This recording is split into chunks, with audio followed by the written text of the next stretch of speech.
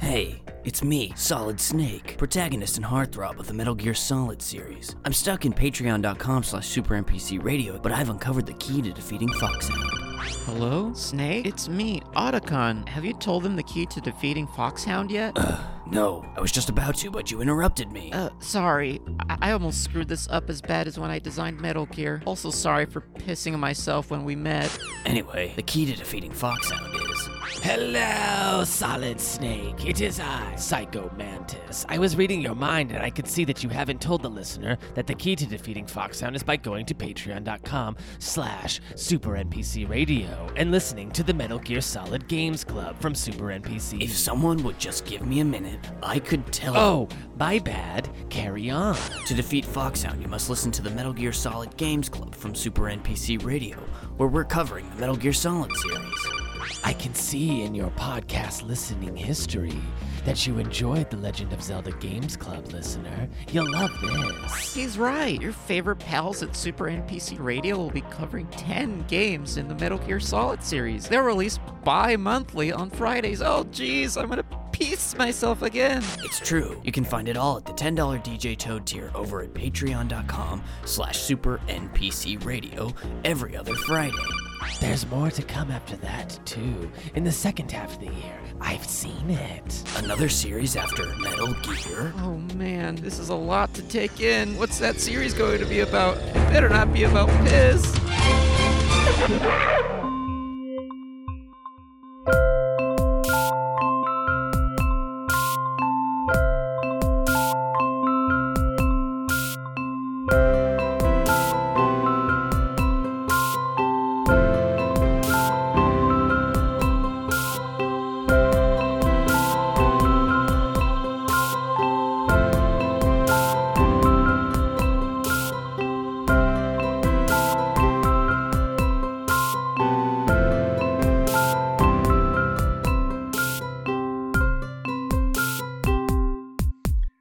Welcome back to Call Me By Your Game.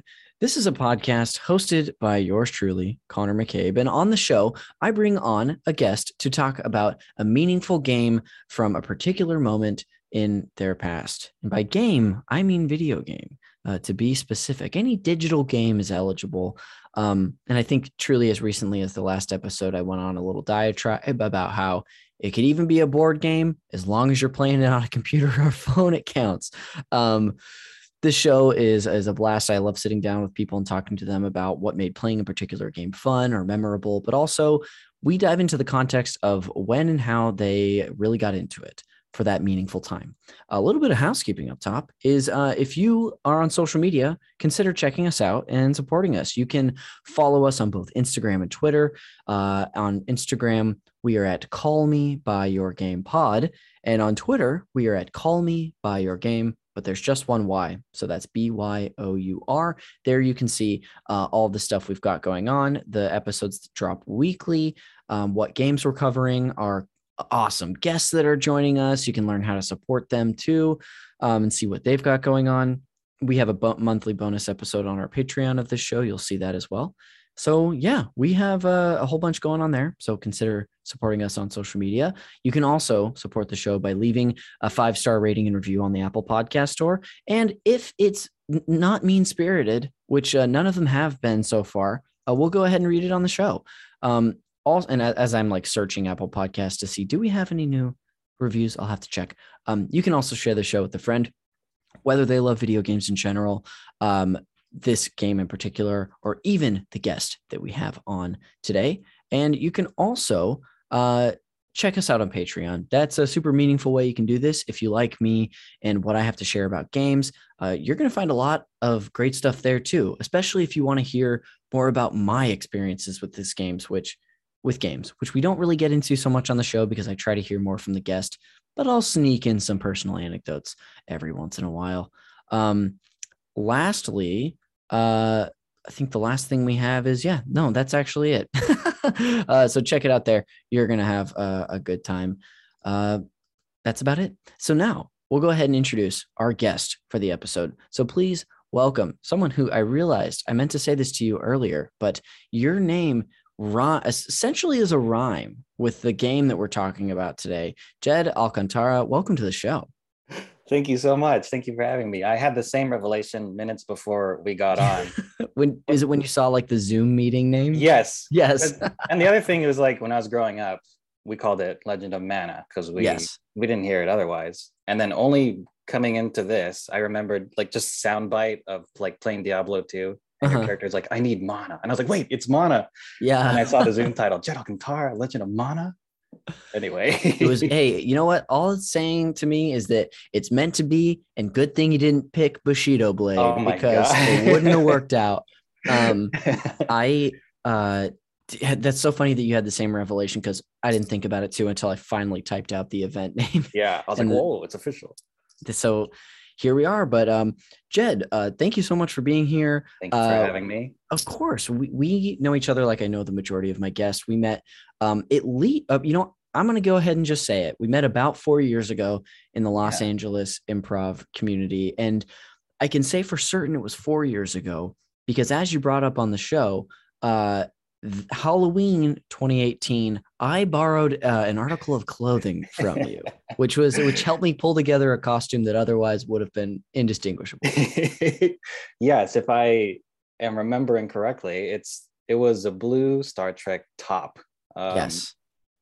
I wanted it to be from the original series, but when I got it, it was from the new Star Trek. Yes. And it was a Spock, just like this blue is science, and it was a Spock shirt, but I believe you're trying to be... I was being, I can't, what was the character that Anton Yelkin, RIP, that he played? Whatever character that was. Chekhov. Yes. Yes. There's a handful of actors that I've gotten that I look like, and I'm usually in the vein of like, a smaller, like white pointy faced guy like him. Like I've gotten Anton Yelkin a lot. Immediately making this about me. No, it's great. When I had a buzzed head in college for a little bit, and a few other times, I had gotten a lot of why can't I think of his name? He played Jesse in Breaking Bad. Aaron Paul. Yeah. Your personal friend, Aaron. You just call him Aaron, though. Aaron. It's how it goes. Used to get a lot of Elijah Wood when I had curly or long hair. Just sort of in that vein of whatever those like little white guys are in Hollywood. That's what I get. But we had dressed up. Friend of the show, Edgar Montplaisir, was forming a team for a cage match that Halloween at the UCB Theater, and the theme of the show was the 27 Club because Edgar used to be fascinated with it. And so I think Edgar dressed up as, did he dress up as Jimi Hendrix or Bosky? He dressed up as someone. No, Anna was Jimi Hendrix, but I ended up dressing up as Anton Yelkin, who also passed away when he was 27. So sort of poor taste, to be honest. And it was only a few years after that tragedy struck. But all that to say is, Jed, you came through for me. I think I posted on Instagram that I was looking for a shirt, and it worked out well. I am happy. I'm happy that happened. Hey. And how fortunate for us that happened to Anton. Yeah, and I'm sorry, you can cut that. No, it's okay. Yeah, poor guy. He seemed like a really nice guy, so it's too bad. Yeah. But anyway, so I know that we've been friends for at least since 2018. So I'm going to give us at least 4 years here. I don't remember exactly how we met, but I do remember you being around and being just such a, what I might describe as just like a jolly presence every time I would see you. Aww. Just such a warm, inviting person. And then of course, saw you on a handful of teams, but most notably Miss Golightly, right. Just with a bunch of like my favorite buds. And some former guests of the show. Yes, at least two. We've had Wake and Tony. That may be it. Actually, I think that's it. But I've got to get everyone on at some point and complete my little Thanos. Yeah, exactly. You're collecting those like little gems. Yes. So if you're listening, Geo, I'm coming for you. But that's, generally how we know each other. We were talking before the show. We were just like, when, kind of like a lot of people I have on the show, is like, when was the last time we talked? That's right. Couldn't tell you. Well, probably saw each other in November as we were counted. Mm-hmm. at a birthday event that I was very intoxicated at. So, memory's a little spotty, but what else have you been up to, Jed? What do you do? Introduce yourself to the audience that we have listening. Just, they can't wait to hear what you have to say. Oh my gosh. Hi, I'm Jed. I'm a comedian, I guess, primarily. That's how I came up through meeting Connor and everything. Mm-hmm. I started off doing improv at the UCB theater, and then I moved over to the PAC theater and just the indie scene in general. Right now I got into sketch a few years ago. So I do sketch comedy with my team at the PAC our team is called Gold Baby. Yeah. Wait, who else is on your team? That sounds, maybe it's just because I've seen you post about it. Yeah. But I feel like I might know some other people on that squad. I don't know if any of them are, there's, oh man. Okay, let's see. There's Billy Ritter. There's Kelsey Risher. There's Kinda Wise, Lauren Burwell, Emily Champlin, Nick Coluzzi, Matt Park, Tatiana Krokar. I'm missing someone. Oh, Brian Fitzgerald. Hey, you know what? No one's coming to mind. Yeah. But hey, congratulations, by the way, on your team. Thank you. Was this a pre-pandemic team, or were you formed recently when the PAC started to get going again? Yeah, we formed before the pandemic. We had done the timeline is kind of fuzzy for me, but we had been a team for maybe shortly after when we met, maybe. Okay. I don't know, maybe 3 years. That's awesome. Yeah. So we have a monthly show every Wednesday. Cool. At the new-ish PAC. Revitalized PAC. Yes, yeah, that's right. And aside from that, I think in the indie scene or just the improv scene, I'm probably more known for being associated with the team that you mentioned, Miss Golightly. Yeah. Yeah. So yeah, it's been a little bit interesting getting back into doing live comedy. Yeah. It brings back a lot of the stuff that I felt like I might have regressed on. Oh my God. Let's get back to this. Like you're feeling rusty almost? Is that what you mean? Yeah. And some of the jitteriness of performing and like being hard on myself when I was like, I had a good momentum going on prior too. So I was like, oh, I can manage this fine. And then getting back into it, I was like, should I even be doing this? Why am I doing this? There's an evil Jed on your shoulder just talking at you. Yeah. And I look at my other shoulder, like there's no one there. Where I need you now. Okay. I feel I've done so little performing since the pandemic hit, and as much as like there's a lot more available now, just still haven't done much, and so those nerves are definitely there for me, at least. Just it's like feels like new territory almost. That is awesome. Well, thank you for sharing a bit about yourself. Now I did have a question for you. How did you get out to LA? Are you from LA? Did you move here to do comedy? Where did you grow up? I don't think I actually know that. This is my way to discover. Oh, great. I grew up in Southern California. I grew up in Riverside. Okay, just about an hour-ish outside of LA. And when I was on track to work in the medical field, Oh, really? I went to college at Cal State Fullerton. Okay. And I studied biology. And then, and my sister, after I graduated, my sister encouraged me to just like take classes, like do something that you're interested in. And I took, she paid for my UCLA extension classes, which is just basically you don't have to actually be a part of UCLA, you just take the classes there. Sure. And some of the classes that I took there were like sketch comedy writing and writing pilots or whatever. And I ended up meeting people in the sketch comedy writing class that I thought were funny, and they all had a background in improv. And so I ended up, some of the people, or only one person in that class, we were all supposed to sort of be roommates, but I ended up being roommates with one of them. I moved out with that person here to LA a few years ago, maybe end of 2013, start of 2014. Hey, I moved here in 2013. I'm coming up on 9 years in June, which is very frightening. Yeah, I'm facing the same thing. Gosh, so you get it. Yes.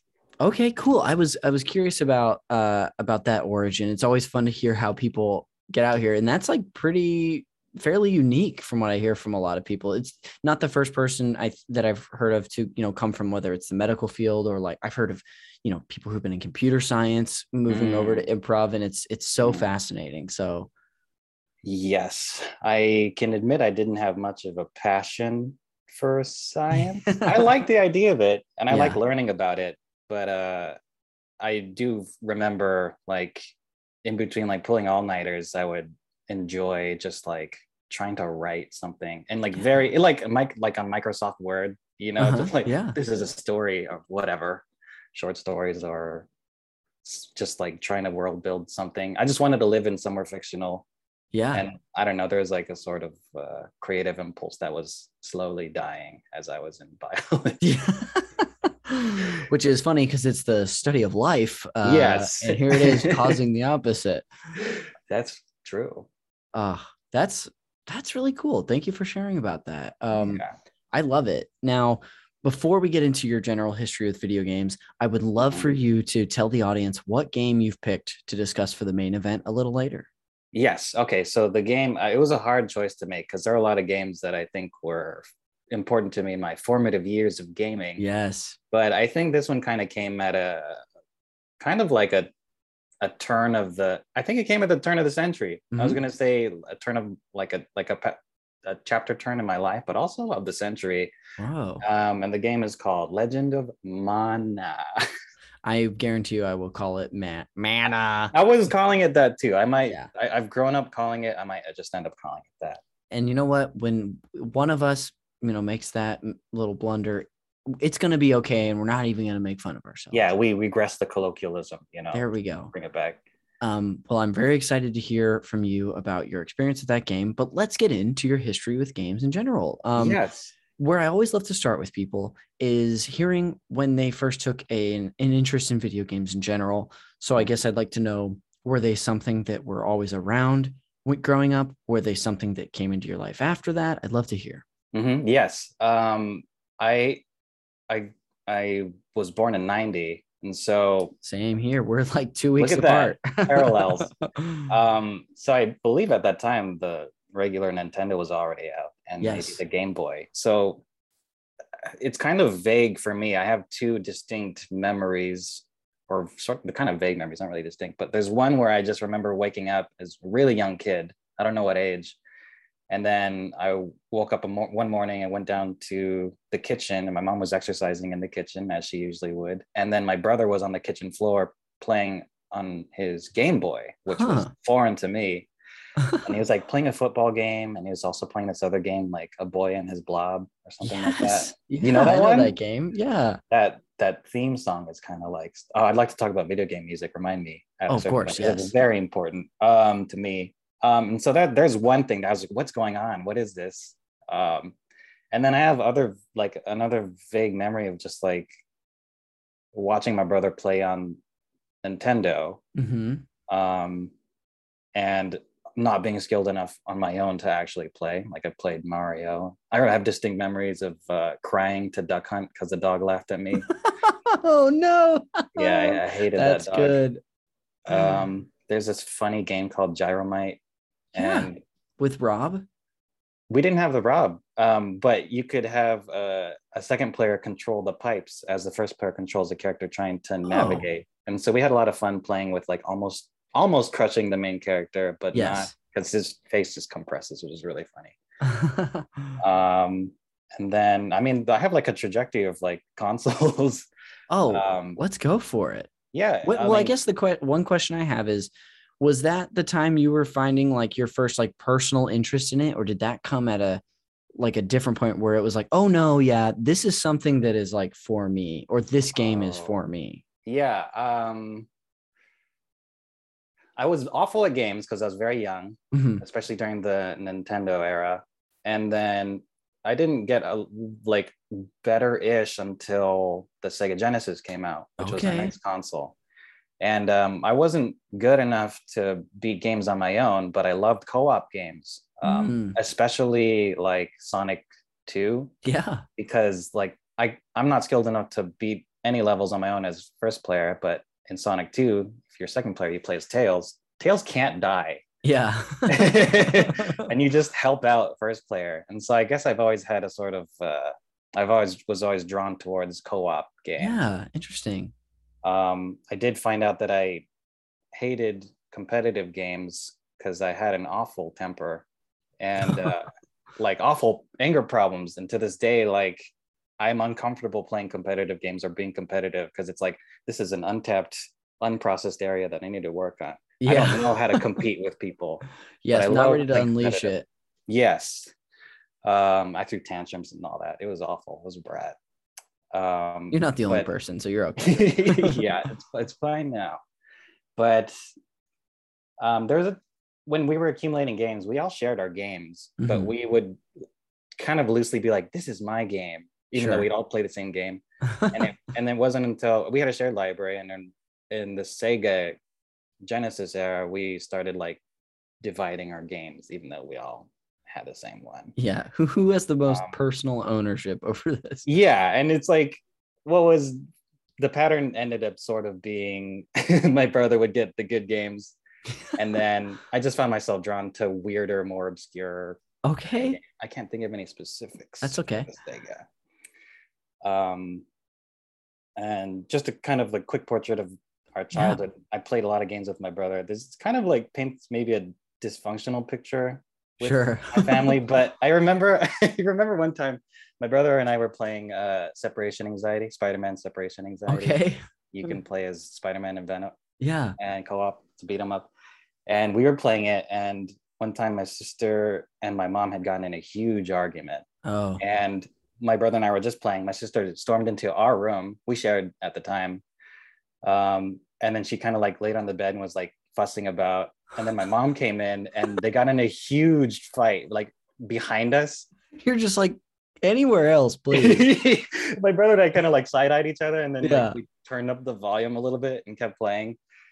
And that's and I think that might be my relationship with gaming, possibly. Sure. That's amazing. Turn out. Oh gosh. I love that. You were talking about, though, you have like a console trajectory. Yes. I'd love to hear it. Yeah. So the Nintendo was the first console. I sucked at it.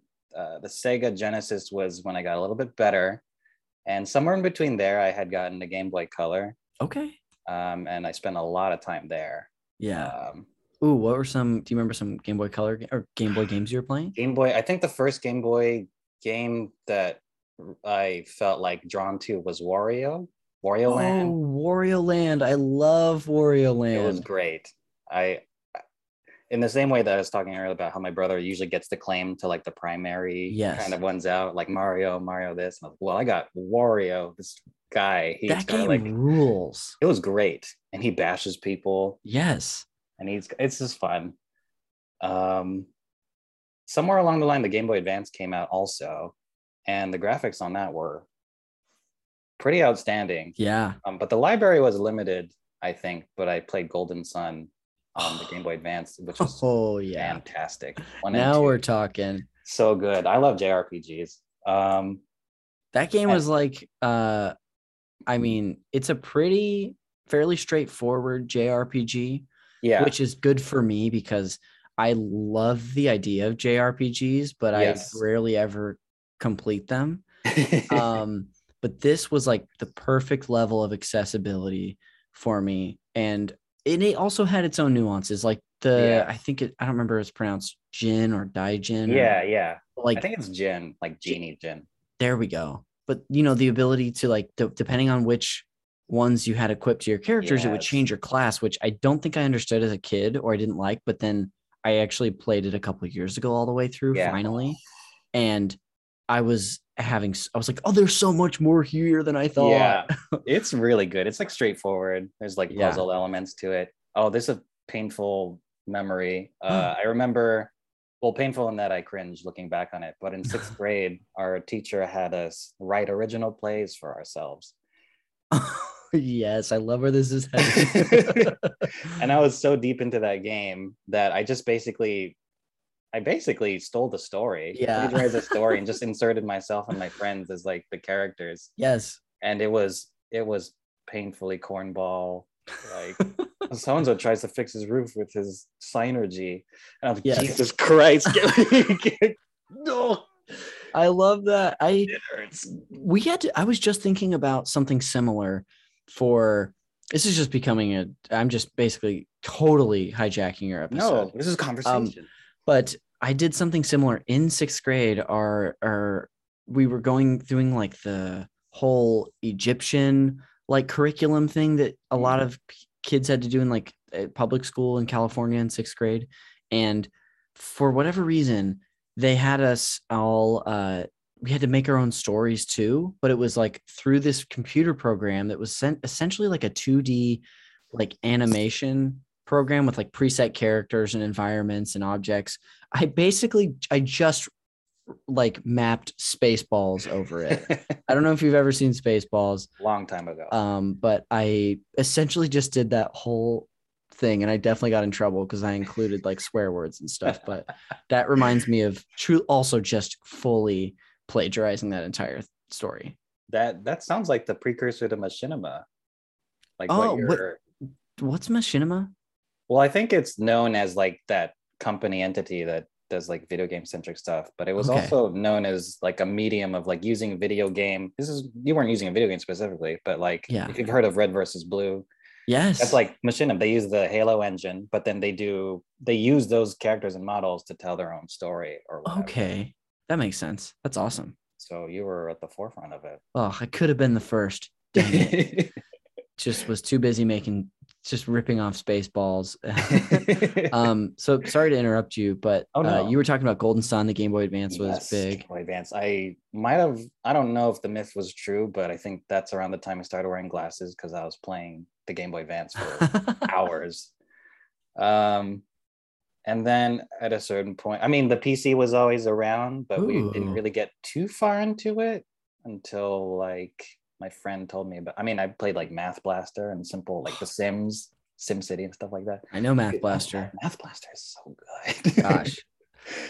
And I think around StarCraft or maybe Diablo 1, PC gaming became like that's mostly what I do nowadays, but I think that was the beginnings of that.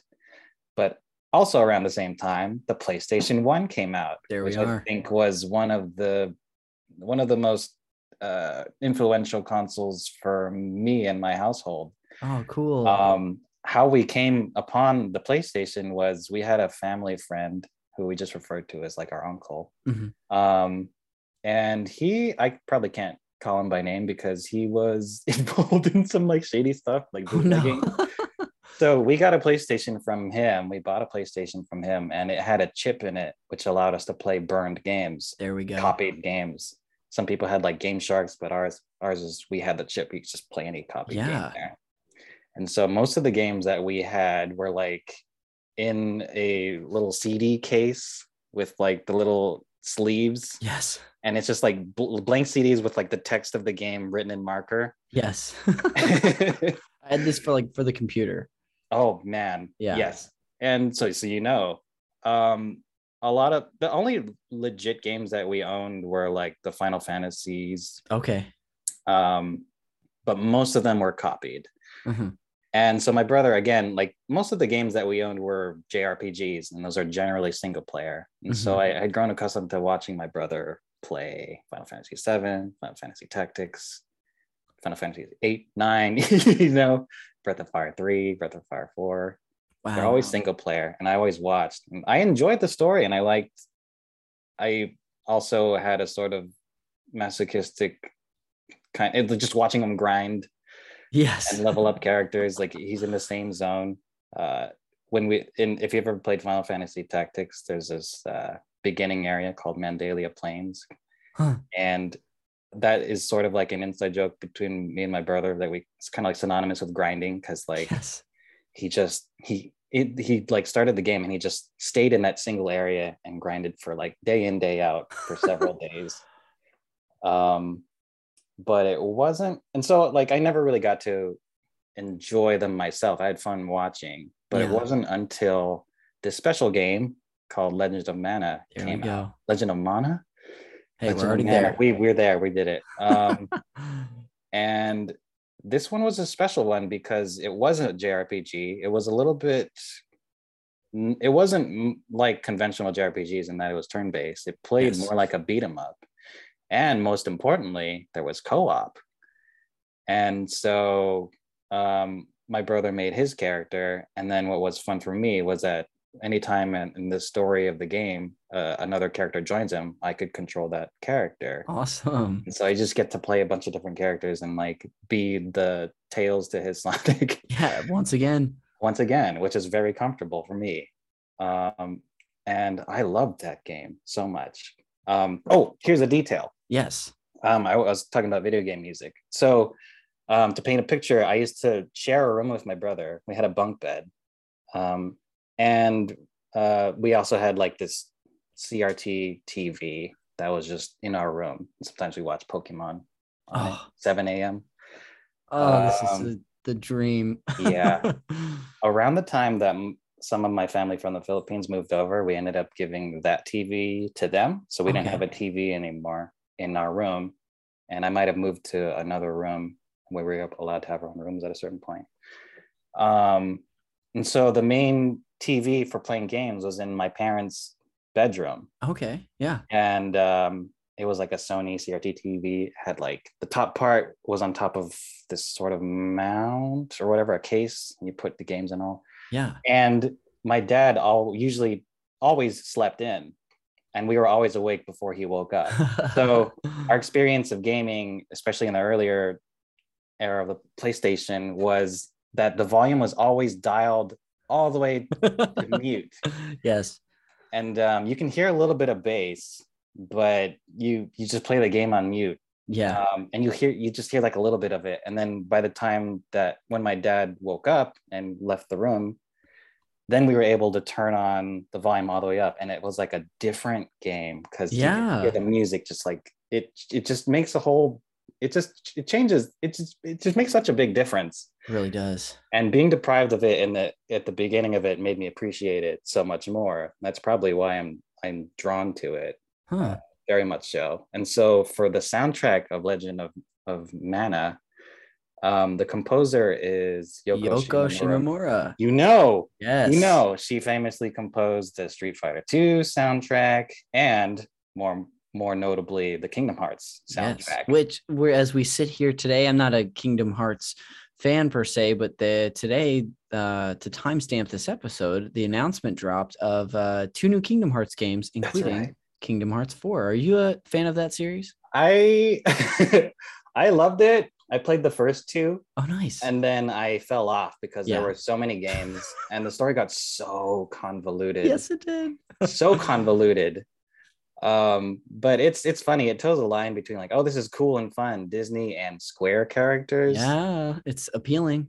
And sometimes it's like very painful. Yeah. You're in the Little Mermaid zone and you have to sing.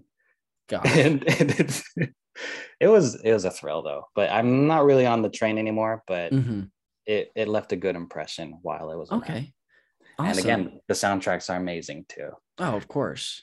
I do want to know from you, outside of Legend of Mana, what were some, like, how did the trajectory, were you mostly PC after the PlayStation, or were you also console PC just moving throughout your life? Oh, yes. So that reminds me. Yes. So when we started leaning into PC gaming, because my brother usually had the call on Squaresoft games, which are all single player RPG games. When he moved to like getting into the PC, which was at the time like maybe Half-Life or Counter-Strike shooters and all that, that's when there was room for me to like, hey, maybe I can try playing console games now. Maybe I can try playing Final Fantasy when I hadn't been able to before. So like he moved on from PC. So we kind of like switched off.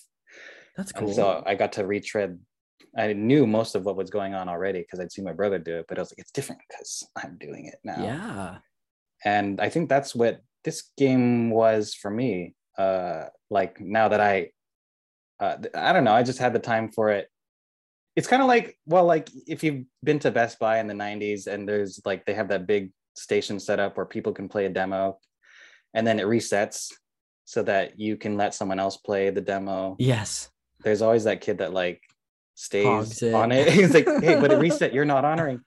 And so there wasn't really any rules or boundaries of like, it's my turn to play. If you claim the console, then you're just there for however long you can hold on. Yeah. And so when PC gaming became more prominent, then I was like, oh, there's an opening for me. Yeah. Ooh, that's interesting. So as that opening happened, did you move on to the PlayStation 2 at a certain point? Were you like a Dreamcast person? Yeah, we did the PlayStation 2, which was also great. And then actually at a certain point I went backwards because we never owned a Super Nintendo. Oh, yeah. And so I got an emulator on the PC and I went back and revisited Super Nintendo games. What were you? Tell me a couple highlights. Oh, Kirby Superstar. All right. Final Fantasy VI, Chrono Trigger. Just really naming some of the big boppers here. Just big because I'd missed out on them. You know, all of these games we have had a guest on to discuss. Yeah, on this show. Yeah, and Super Mario World, which I remember really like wanting to play after visiting a friend's house, and they had a Super Nintendo. Yeah, I was like, wow, you get to pick up blocks and kick them. It's crazy. I had a similar experience with an emulator. It was specifically, I think, with Super Nintendo because I only played it at a friend's house growing up. So getting to like Chrono Trigger is one of those games that I experienced first on an emulator on my computer. And since I've played different versions of, never have finished that game. I would love to finish it. And it's not like an inaccessible one too. That's one of the more accessible JRPGs, I would say. But okay, cool. So I do have a question for you. Yes.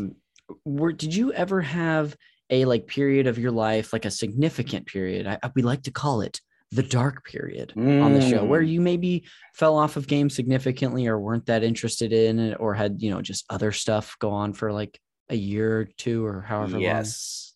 There's a big chapter of my life around junior year of high school where I got heavily into World of Warcraft. Okay, there we go. And I lost a lot of my social life.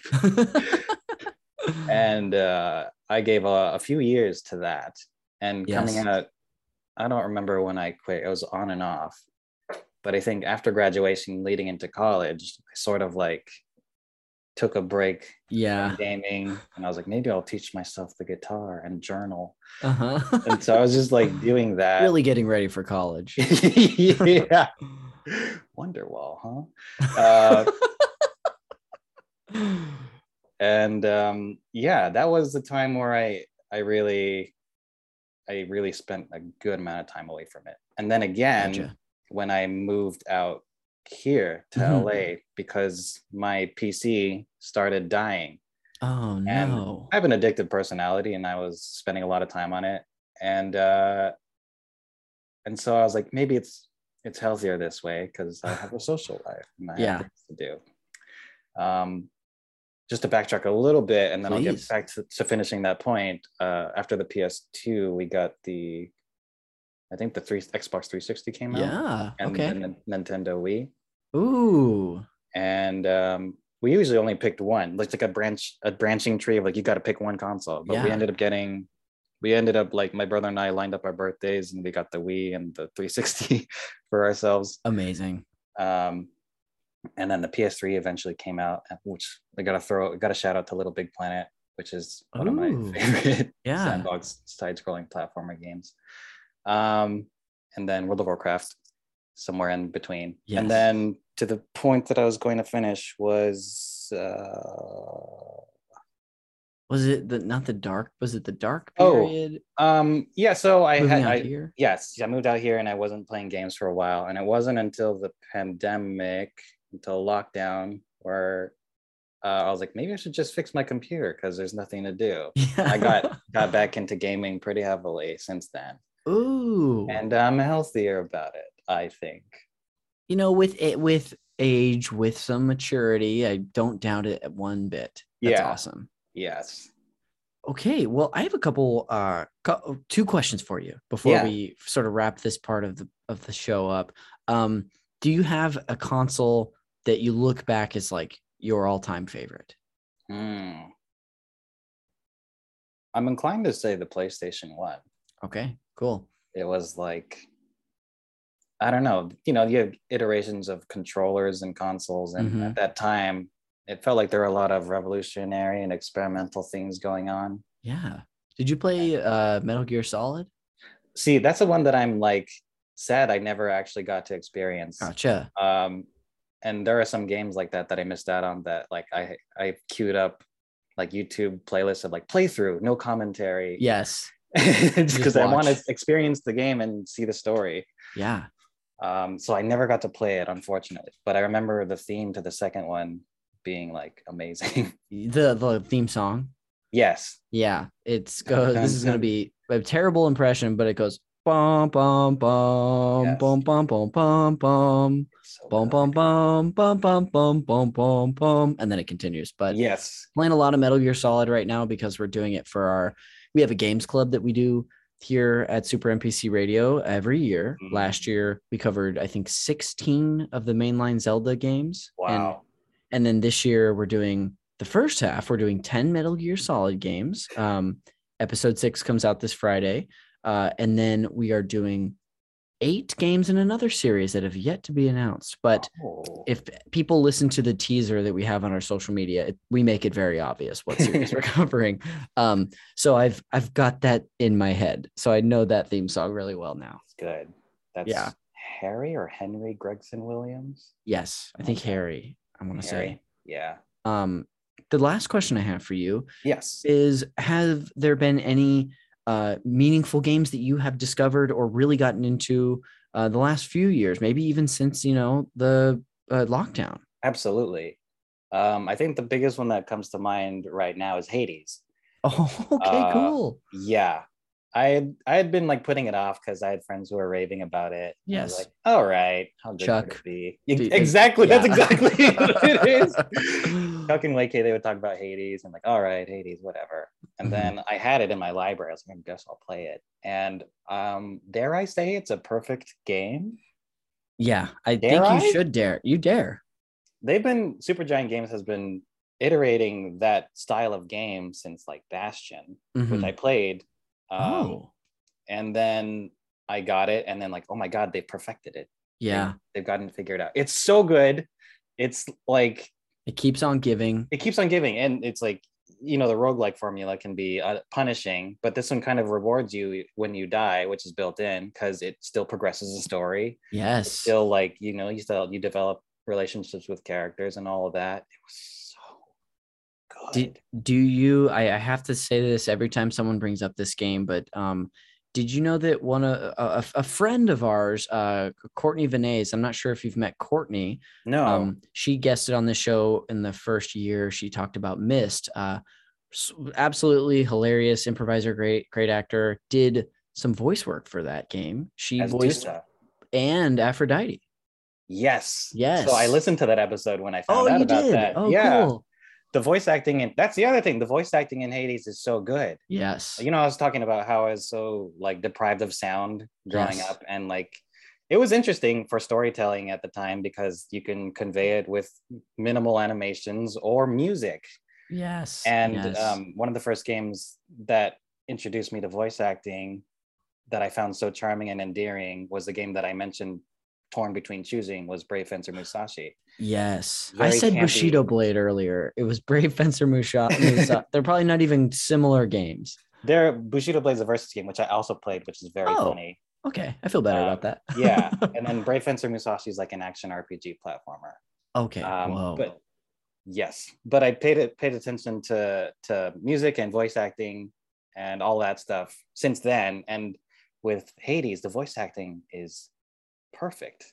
Yeah, it's phenomenal. It's so good. It's like cohesive. The tone of it all is amazing. Greek mythology has been done so many times, but their take on Greek mythology and how they present it in a stylized way is so good, Connor. It's so good. It is. Chuck was right. Gosh, which is something we never want to admit. How dare he? gosh, Chuck, you got to stop being right all the time. Awesome. Okay, cool. Well, Jed, thank you so much for sharing about, I'm sure we could probably do there's some people who come on, like I had a guest on recently and was like, we could do this for the whole episode. Yeah. But I do want to get to some more Legend of Mana stuff. So eventually the positive mana. Yeah, I'm going to just switch off for fun. Yeah, let's do it. So before we do that though, we're going to take a quick break. But until then, I guess after that, I'll see you on the other side. Okay.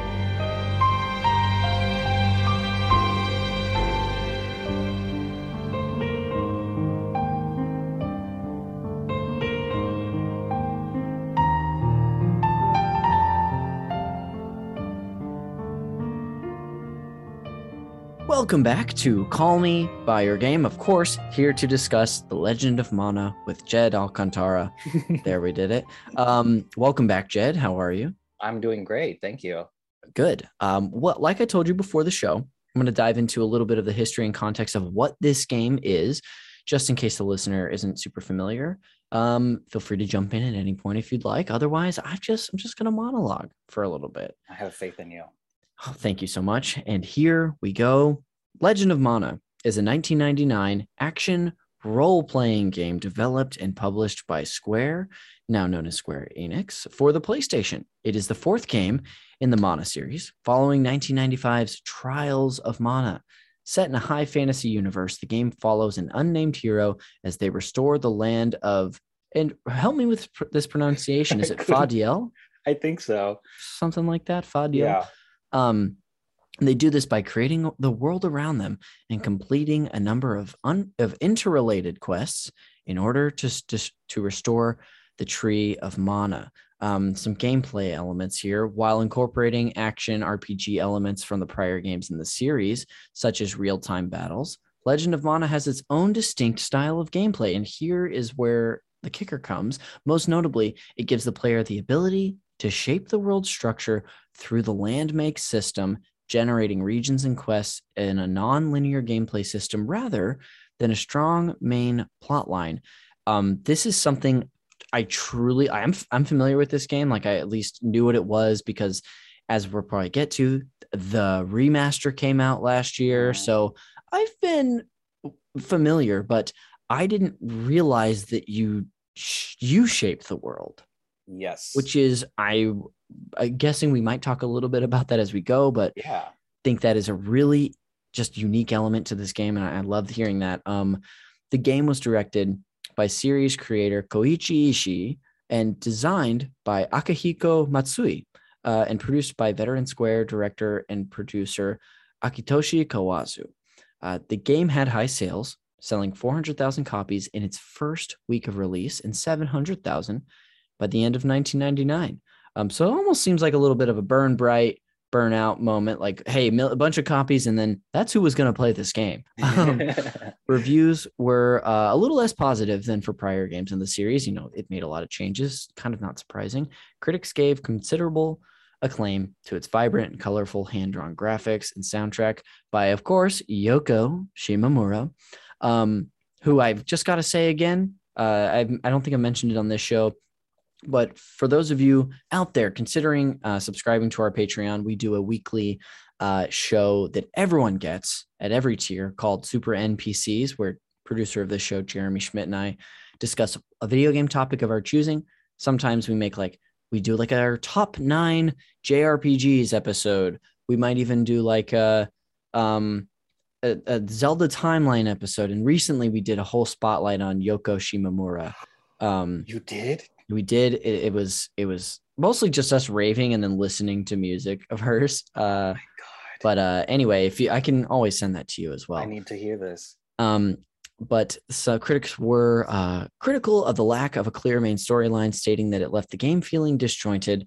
The game was re-released as part of both the PlayStation and Square Enix's bestsellers lines, and it was re-released as a PS1 classic in Japan, in North America. And as we already said, last year, on June 24th, 2021, remastered version was released for Microsoft Windows, Switch, PS4, and then eventually in December on Android and iOS. And something else I didn't know, apparently there's an anime adaptation by Yokohama Animation Laboratory titled Legend of Mana, the Teardrop Crystal, which was just announced last year. So I don't think it's come out yet. Interesting. But I guess you'll have to keep your eye on that as a fan of this game. I can speculate what it's about. Are there any just like key basic building block elements we should say about the game before we actually get into your personal history, or do we cover it in a thorough enough way? I think you did a fantastic job. I think the critique of the game in that it was polarizing compared to the other games in the series. I have never played any other ones. Okay, nice. I have nothing to compare it against. But it's very much non-linear. That's a very fair thing to say about it. Gotcha. Okay, cool. Well, why don't we just go ahead and do it and get into it? I know you talked a little bit about this game earlier. I don't remember if you said how you actually came to discover this game or bring it into your life. Did you mention that earlier? Vaguely. Do you remember? Was it a specific memory? So this uncle, quote unquote uncle, yes, this family friend who was a bootlegger. Love this guy. He would come in and he would bring batches of games that we would buy for cheap. And this game came with a wave of games that we got. And the thing about playing burned games on PlayStation is sometimes if the quality of the copy wasn't very great, after you play for certain hours or if the PlayStation got hot, it would freeze. Oh, no. But this is one of the games that we had that was very resilient and it was almost a perfect copy. And it ended up being mine because my brother was able to claim like Final Fantasy Tactics and some other games like that, and I was like, oh, this one's mine, even though we shared all the games.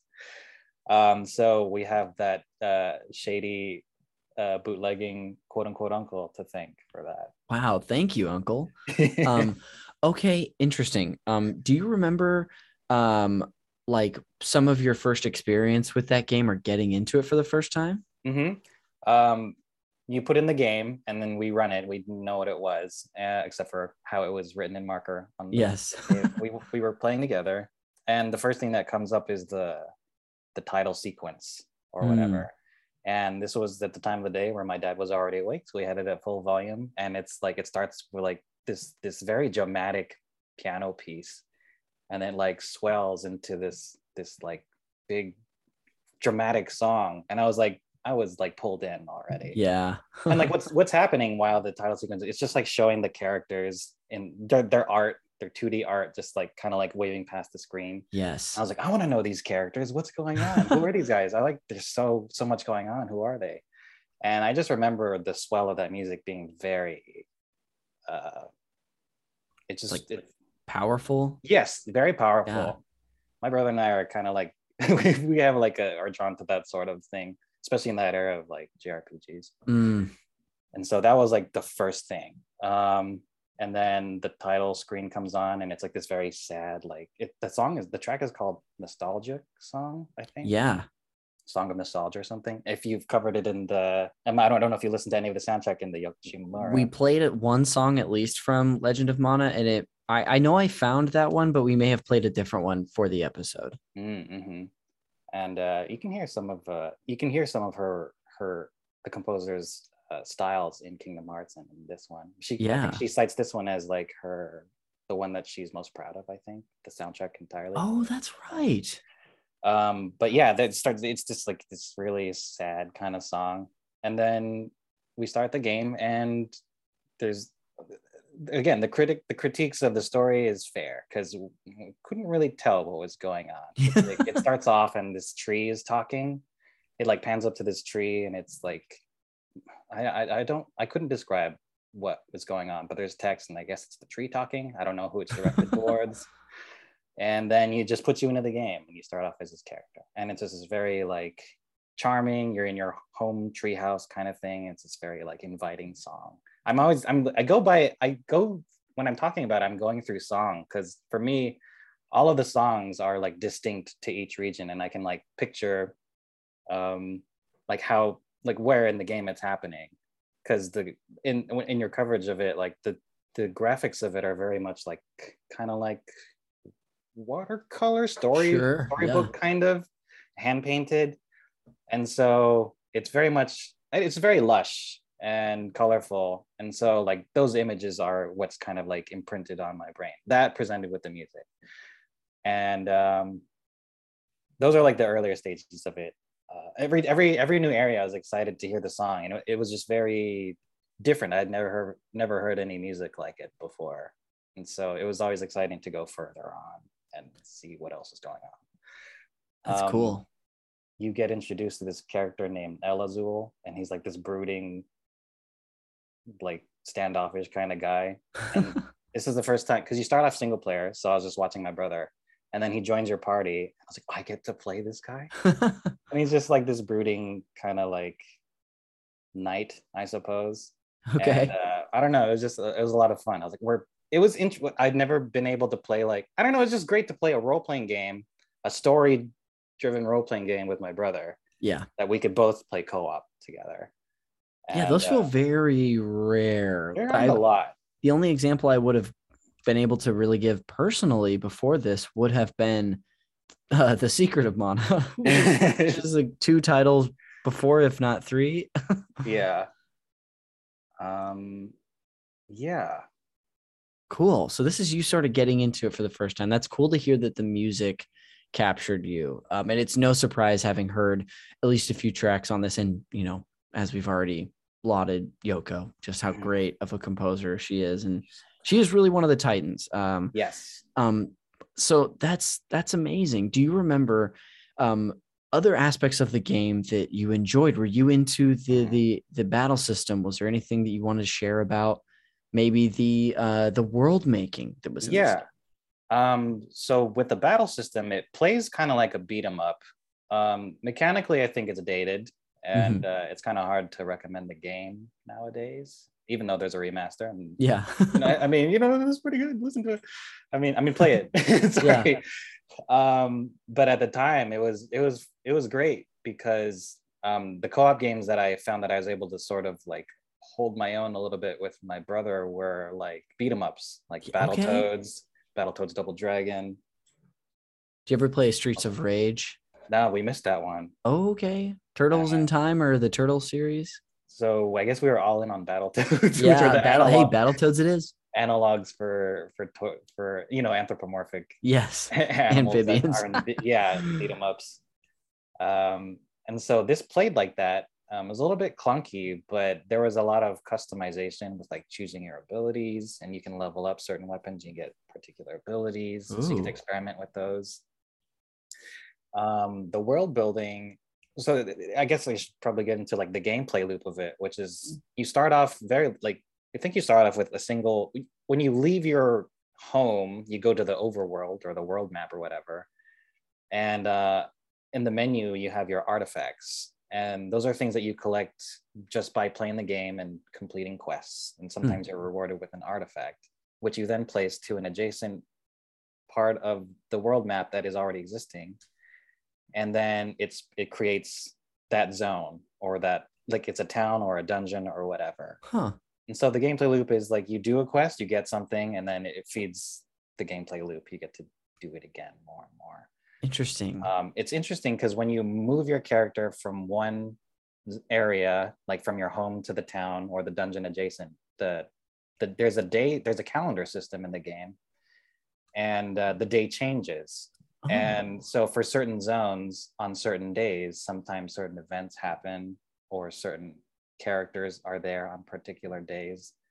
And so this is a game that I felt is probably experimental, because they kind of threw in a whole bunch of systems. And I think I remember hearing a critique about it, and that like it doesn't do anything. It doesn't like get too deep. I don't know, but like they put a whole bunch of things in there. There's one that I really love, which was gardening or farming, I guess. Like at a certain point of the game, you somehow get a tree, like a sentient tree, into your backyard, and have that in Harvest Moon. You just get a sentient tree, and when you play the game, you're fighting monsters. Sometimes they drop just reagents or seeds or crafting type things. You feed this tree the seeds, which is how gardening works, as we all know.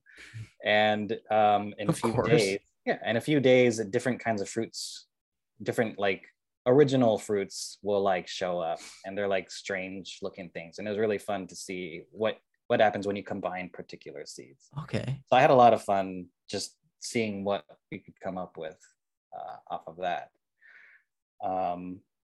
There's a ranching mechanic, like you can get monsters and train them.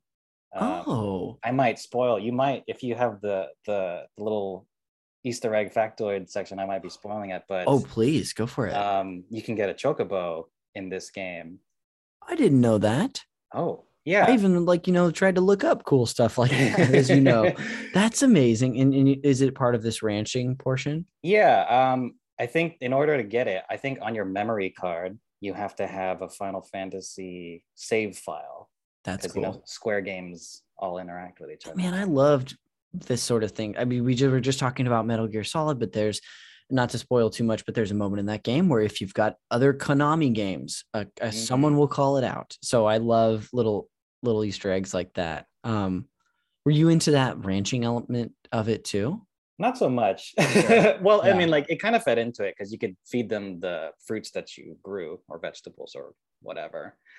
And the thing is kind of hard is like leveling up in that game. If you're when you kill a monster, they drop experience points, I guess, and you're supposed to experience crystals or whatever, and you have to walk over them to collect them. Yes. Oh so gosh. If you're reliant on the computer, their pathing is very bad. Yes. So if you're trying to get them to level, they're like gonna go everywhere except for picking up the experience. That is, man, certain game. It's not the only game to do that with like experience and whatnot. But I'm just like, just give it to me. Just give it to us. Just put it on my character. Give it to me. Yeah. There's a whole bunch of things. There's a crafting. You can craft your own weapons.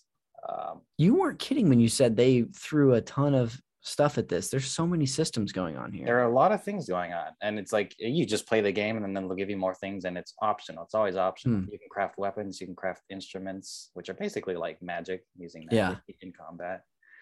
And I just love that there was all these things to offer, because it's so non-linear and you're not really pushed to do a particular story at any time. You can just like waste time. You just grind something out and just experiment with stuff. That's fun. So the story, it's, or should I not? Please, by all means. So I've said it so many times. It's very non-linear. There are like so many side characters, and loosely there are three major arcs that you don't really have to play in any particular order. But you are controlling like a different group of people or a different protagonist, or are you still the unnamed character each time? You're the unnamed character every time. And I think the role that the unnamed character plays throughout the game is you're more of like a spectator or a facilitator, because usually whatever NPC joins you, it's usually you're helping them with their story. Oh, interesting. Yes. So there are three loose story arcs. One of them is like the fairy arc, which is about like a group of 4 friends of different species and the subsequent falling out with like some of them, like a pair of them getting into sort of romantic tryst. Okay. And it becomes sort of, because one of them is a human, one of them is a demon, and the falling out of that, I can't really articulate that. Yes, it's a pretty dramatic one. I've been there. It's okay. You romance a demon, and you lose friends. Hey, yeah, and all the demons chose me, which made me feel strange. Which is like, the other one is one that I like, which is the Dragoon arc. Okay. You go to the underworld and you're sought out by this dragoon called Lark, and he's like some sort of canine crocodile hybrid, kind of knight-looking creature, and he was really strong. So I had a lot of fun playing him. But he has you slaying dragons for the underworld's purposes, and there's a bit of a twist there.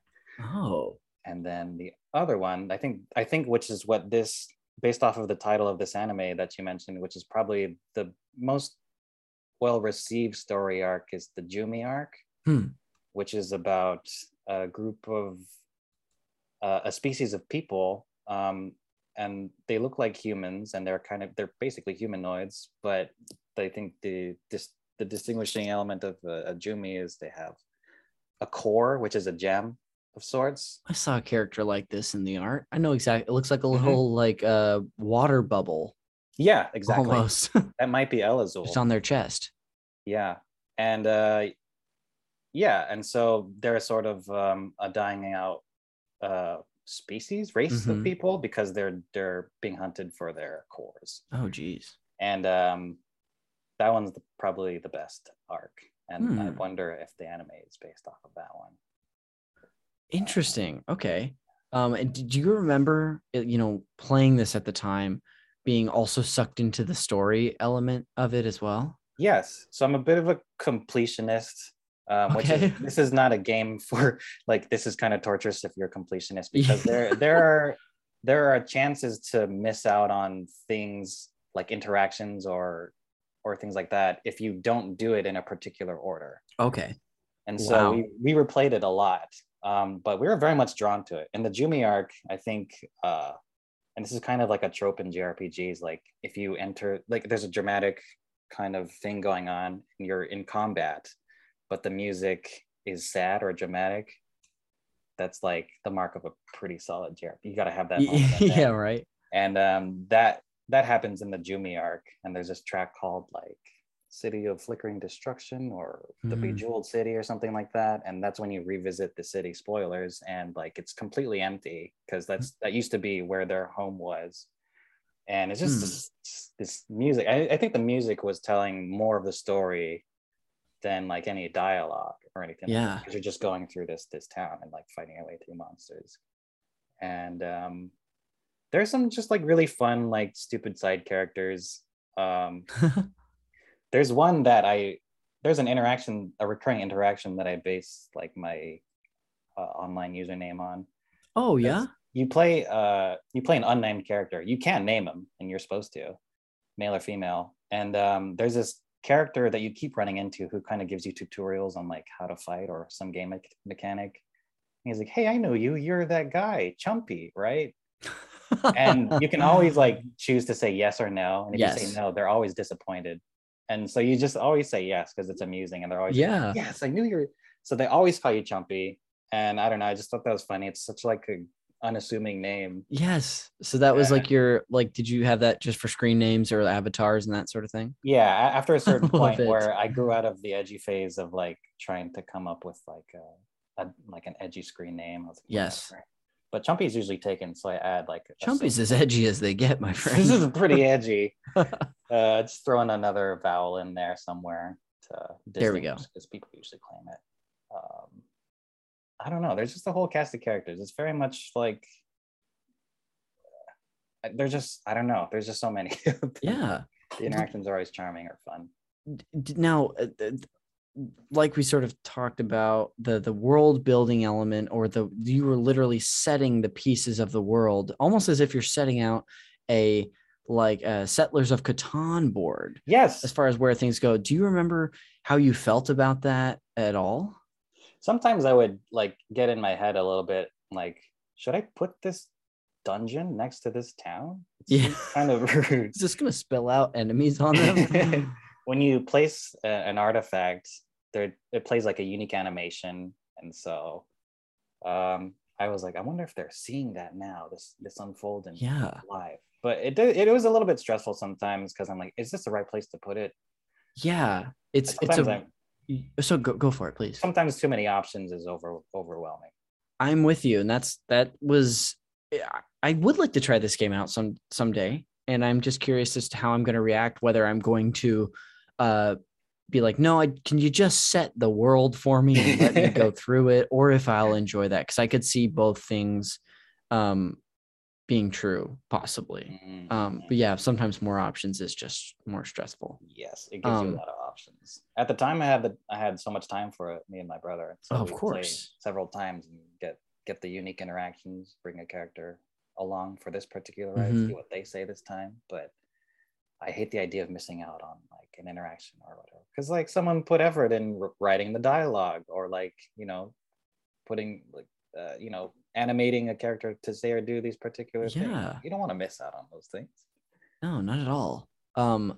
One thing that I would like to hear a little more about, because we've tiptoed around it, and you've talked about playing this with your brother, but whether that's the context you played it in or any context, what do you remember about playing this game with, whether it was with him or by yourself? I'd love to hear.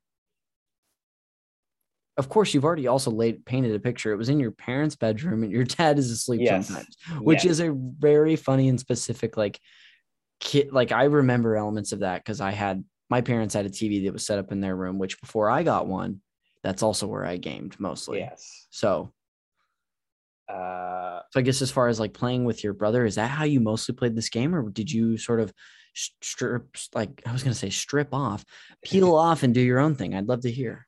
Yeah, so I think our first playthrough around, it was mostly with my brother, because he was the main character and I was playing all the side characters. But I loved the game so much. I also had my character when he wasn't around, and so I would do things my way. Cool. And play with my character. And sometimes he would jump in. He's my older brother, if I haven't specified before, but we could have assumed that considering I was always second player.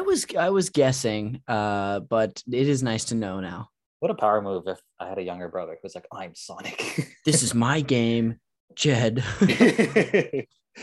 But yeah, when I played on my own, I would I'd really be able to take my time and just like talk to everyone and explore every little nook and cranny. And sometimes my brother would hop in. And there was like this, it's not hidden, but you have to go out of your way to find it. But there's even like a versus mechanic where like someone else has the game, they plug in their memory card and they load into your world and you can fight each other.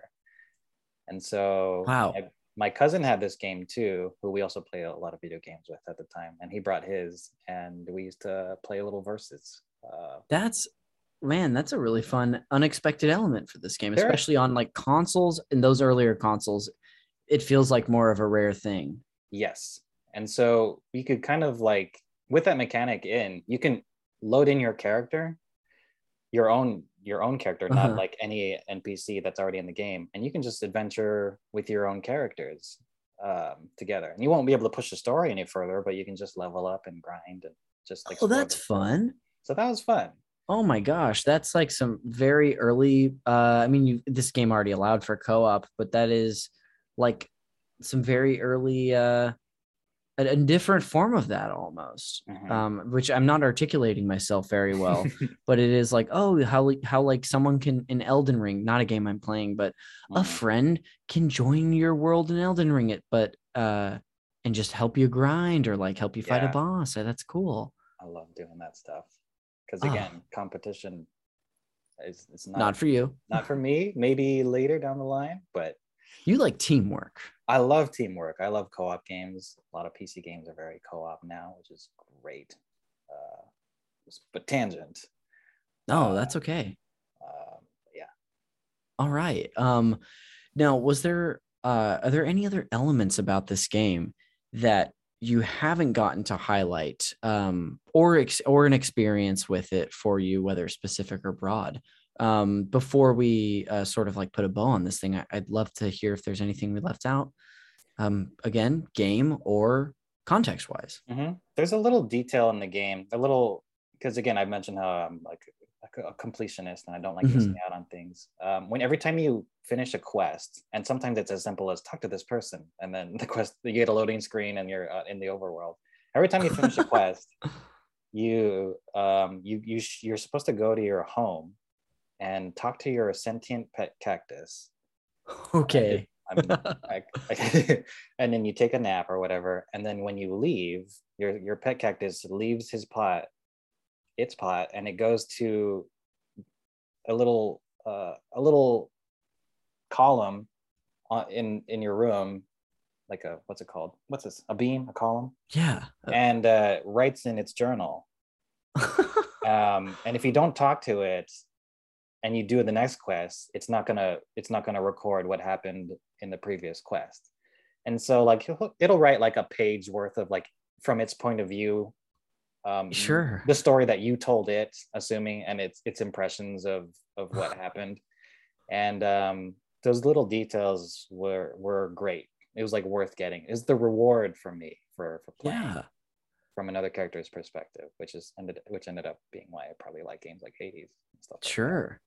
Especially that is one of the interesting things to me about that is that it is just like maybe some anecdotes or a few things from its perspective, and that sometimes things will even be missed. Like, oh, this didn't get written about because I didn't talk to the cactus. Yeah. Then you got to start a new file. Gosh, that's so funny. Well, if you're a completionist like you, of course. Yeah. That is such a quirky little element of this game. It feels like this game has so many. I mean, of course, they've got so many systems like we've talked about and elements that they've introduced, but like little, just creative strokes like that you could continue to unearth as you played it, or as you play it. Well, is there? If there's nothing else that you wanted to talk about specifically context or game wise, I would love to just like hear what this game meant to you. Like what was the space that it held, and put a little bow on that for us as we're like close out our Legend of Mana talk. Yeah. Well, as a game, it kind of like fine-tuned my sensibilities to really enjoy co-op games, adventure RPG games, and even like sandbox games where there's elements of something for everyone. Yeah. You know, it doesn't have to do it necessarily great, but like if you were to play Terraria or Minecraft with friends, there's like something there that someone likes doing more than other things that you can all like enjoy. Yeah. You like building, you like mining, whatever, for Minecraft or Terraria. And then where it took place in my life, this was kind of like, as I mentioned before, kind of like the turning of a chapter, because this was a game that I felt was my own, that I completed, and it was an RPG. It was a Squaresoft game, which was like the standard of like games. And I completed it on my own. And I don't know that I've completed a game. I might have, you know, but like that one felt really important to me. Yeah. And it kicked off like me being able to revisit other games that I was always afraid to do single player, and experience those stories, and listen to those soundtracks. So, and that was like one of the last, I mean, the PlayStation 2 came out, I think the next year, but I think they were still making games for the PlayStation as far as like 2004. Yeah. But for me, that was kind of an end of an era. Like that was our last wave of games. And so it kind of like propped me up to move on and all that stuff. Wow, it's almost like a little coming of age tale for you. Yes, exactly. And I do love a good coming of age tale. Well, Jed, thank you so much for sharing about, you know, your experience and relationship with the Legend of Mana. But of course, we are not done here. I do have a couple of fun post-show segments for you, you know, specifically curated based on you choosing this game today. Yes. The first of which we sort of previewed already, the Fact Me Buy Your Game segment. This is where I'm just going to share a couple of fun facts with you for the listener. If you've never heard this segment, these could be range from anything from Easter eggs in the game, secrets, development history, cheat codes, you name it. The first one I have titled for you here, I have titled Merchandise. Now, upon the game's release, Japanese release specifically, several promotional items were made available from Square, including stuffed toy dolls of the it's spelled here Raybite enemy, and mascot of the series, a necklace, and lighters. And as a promotion for Square's Summer of Adventure, as they called it, release schedule in 2000, which the North American release of the game was part of, those who pre-ordered the game were given a free music CD with select tracks from the game, which seems like someone's got to find a way to get that to you, because that is one of the things you loved about this game. Yeah, I mean, we owned the bootleg copy of it. Yeah. We didn't support it officially. A Rabbite lighter, though? It looks like dolls of the Rabbite enemy, and I guess a lighter. There must have been like a lighter, maybe with some other characters on it. Yeah. Or like the title of the game. The Rabbite is like the minions of Legend of Mana. It looks like a bunny slipper. Yes. It's sentient. I mean, it's alive and it bites. That explains the name, because reading it, I was like, am I reading this correctly? Is it supposed to say rabbit? So that's the first fact I have for you. Juicy. The second one, what'd you say? Juicy. So juicy. And to continue that juice, the next one I have titled Debut to Early Release. So Legend of Mana was first announced by Square in March of 1999, just before its debut at the Tokyo Game Show. This game was released in Japan in July 1999 with considerable hype, packaged with demos of Square's future releases, Vagrant Story, Chrono Cross, Front Mission 3, and Threads of Fate. And in North America, it was planned to be released alongside of the July and August 2000 releases of Chrono Cross and Threads of Fate, but actually was just ready to go early. So they released it June 6, 2000 in this country. So wow, we owned all of those other games except for the third one. Front Mission 3. Front Mission 3. Yes. Did you? So they also just came out with the remaster of Chrono Cross for consoles. Right. So that's a game being a Chrono Trigger fan, I know they're not the same. I know that's different, but I'm definitely intrigued. So yeah, that one has a lot of options too. Yeah. Beware as a completion. Oh gosh. Well, thankfully I don't have that bug in me, so I should be okay. And Vagrant Story, I've just heard so much great things about. That was interesting. Yeah, because that's another action RPG, I believe. Yeah, and it's like this fear-based combat. Strange. Huh. Well, that'll do it for the Fact Me By Your Game segment, and I'll lead us into the final one, the game recommendations. Juicy. So this, as you've probably heard me say, is my one forced tie into the movie Call Me By Your Name, which this show is named after. And I am going to treat Legend of Mana as your passionate summer love, very memorable, but that you're eventually going to move on to. So we got to find you a new fling. So I'm setting you up here, Jed. All of these will have different connections to this game and reasons for why I chose it. So here we go. If you want even more main characters in your 90s JRPG, this game has a handful. If you want even more, we'll go ahead and suggest a game to you that is, I think the remaster is coming out this year, and that is Live Alive. Have you heard of Live Alive? Not heard of this. This game was actually first recommended to me by Oscar Montoya, and it's another huge JRPG from this time where I think there are like 8 or so main characters, and you follow all of their stories and how they intertwine. But that's a recommendation for you. Live Alive. If you want to return to the roots of the Mana franchise, but you want to do it on Game Boy, I'll go ahead and recommend to you Final Fantasy Adventure, which is not a Final Fantasy game. It is a Mana game. And I will say it's up there for me as far as nostalgia Game Boy games with Wario Land. Yes. And like Bugs Bunny Crazy Castle 2. It's a kick-ass like action RPG on the Game Boy Advance. It's really Final cool. Fantasy Adventure? Yes. Interesting. Is it like top down? It's a top down, just like running around. You have spells, you have your sword, you level up. It's really hard, but it's pretty cool. And then lastly, which I prepared this before we came on and it was affirmed for me. If, Jed, all you care about is you just like the music from Yoko Shimomura and you want to play a game completely out of the realm of this fantasy genre, I'll recommend to you another game she composed the music for, Mario and Luigi Superstar Saga. Oh, wait, this is different from Mario RPG. It is. Which she also composed, right? She did for Super Mario RPG, yes. So this is Mario, Luigi. It was a Game Boy Advance game, Superstar Saga. It became its own series too. Like they did one for, I think a couple for the DS. The one I played was Partners in Time. There's one called Bowser's Inside Story. There's even like a Paper Mario crossover at some point, but Mario and Luigi Superstar Saga. Very curious. Yeah. Well, that will do it for the game recommendations, and that will actually bring us to the end of the show. Can't believe we're already here. But Jed, before we plug, and again, feel free to plug, your shows at the pack and anything you have on our way out. But I just want to say thanks again for doing this and coming on to hang out with me for an hour and a half. It was such a nice chance to get to catch up and talk to you for the first time in a while. So I know So thanks so much for doing it. It was really fun.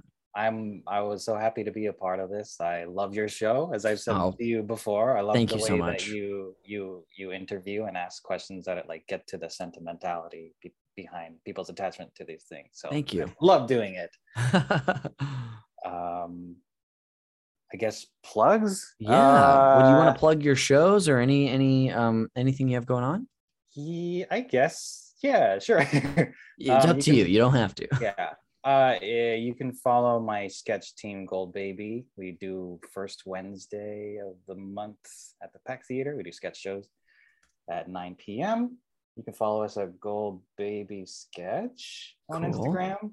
I do improv with my all-male Asian team with former guests of the show, Miss Go Lightly.